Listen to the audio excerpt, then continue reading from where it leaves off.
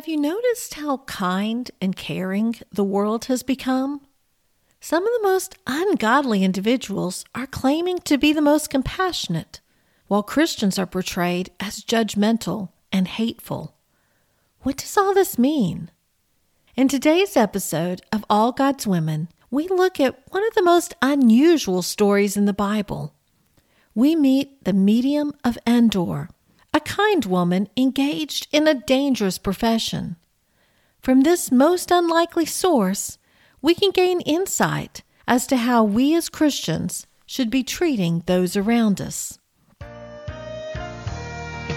Hi, and welcome to All God's Women. I'm Sharon Wilharm, your host for the show, and I am excited to be taking you on a journey through the Bible, focusing our attention on all God's women. We'll be talking about women you've heard all your life and women you've never heard of.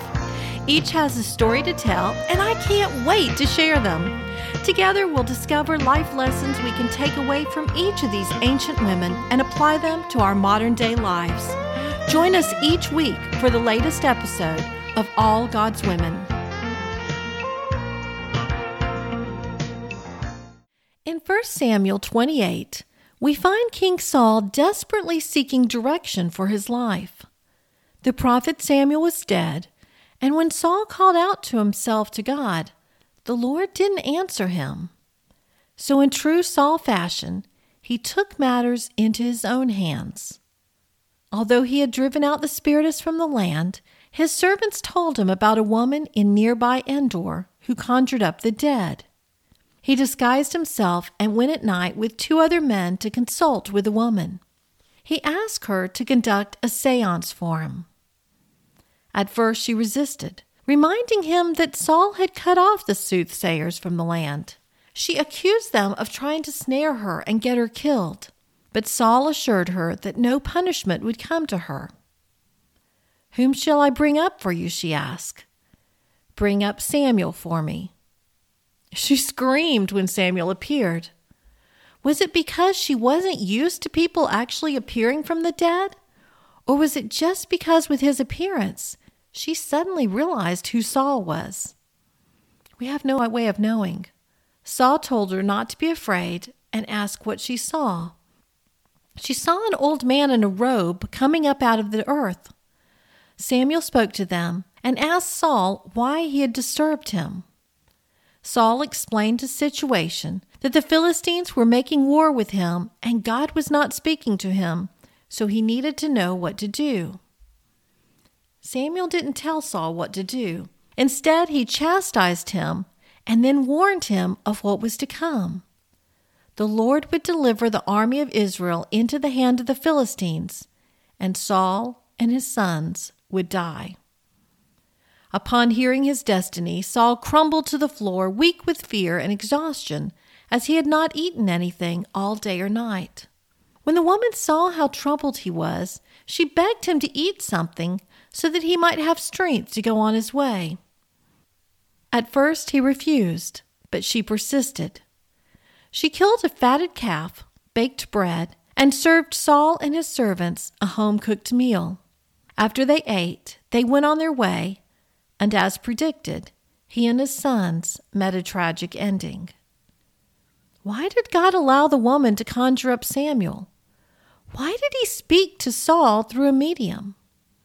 We'll never know. The Bible is clear on how to handle the supernatural. We must flee from the occult, not engaging in fortune-telling, sorcery, magic, or omens. We get our direction from the Lord and Him only.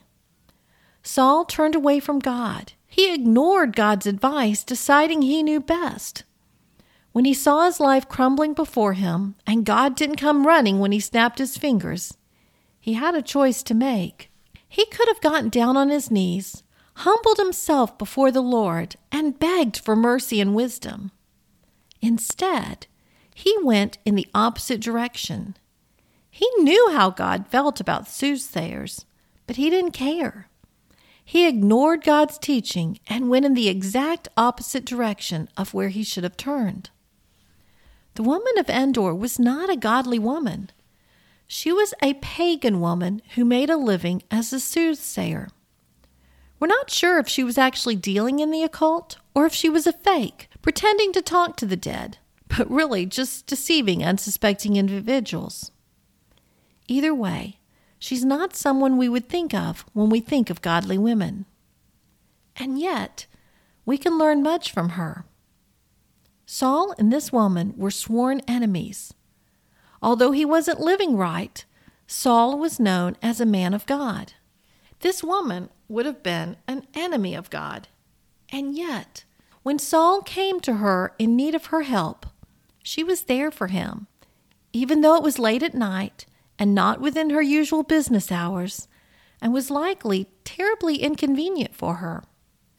She risked her life for them as she had no idea if they were legit or just there to trick her. She did the job she was asked to do. When she saw how upset Saul was, she was immediately compassionate, trying to nurse him back to health. Even though he was given a death sentence, she did her part to provide for him and his servants, giving them a fatted calf, the very best she had to offer. What about us? If someone needs us, are we there for them, even if they come at an inconvenient hour? Or do we send them away, telling them to come back at a proper time? Do we take risk or make sacrifices in order to be there for our friends and family, much less complete strangers? When we're asked to do a job, do we do it right away? Or do we procrastinate and make excuses as to why we would rather not? Most importantly, are we receptive to the needs of those around us? Are we alert when others are hurting or in pain? Are we quick to offer comfort and compassion? I'm reminded of the story of the Good Samaritan. Just as it was an ungodly Samaritan who showed compassion for the stranger, so did this pagan woman care for Saul in his time of need.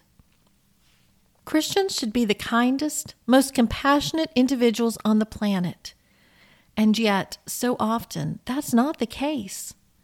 We're so busy trying to be righteous that we neglect kindness. We're so consumed with our own rights, we forget others have rights too. We're so absorbed in judging, we miss the humanity of those we're judging. All around us are souls in need of a Savior. They're coming to us at all hours of the night. They're searching for meaning and life. Just as Saul disguised himself, they may disguise their need. If they come to us seeking and we dismiss them, they will find comfort elsewhere. Right now, the world appears to be offering kindness and compassion. They're saying the right things. Unfortunately, what they're offering is but a superficial Band-Aid trying to cover up deep wounds. The wounds go deep, and people need more than surface help. But if that's what's being offered, that's what they'll take. Just as Saul found solace in a soothsayer, so will our neighbors and friends find sympathy in the world rather than in the Lord, if we're not there to lead them on the path that leads to eternal life. We've got what they're looking for. We've got the answers to their questions, the solutions to their problems. But if we're hoarding them to ourselves, the world will never know the love and grace that God has to offer them. Lord God, we come to you humbly asking you to open our eyes so that we might see people as you see them. Reveal to us the unspoken needs of those around us. Give us insight and wisdom to know how to respond when others come to us. May we not be guilty of neglecting to respond to the cries of those surrounding us. Fill our hearts with love. Forgive us when we succumb to whining or complaining rather than service. Help us to do better in the future. Allow us to be bright lights, bringing hope to a dark world. Thank you so much for loving us and blessing us in so many ways. May we always share that love and blessing to others. In Christ's name we pray. Amen.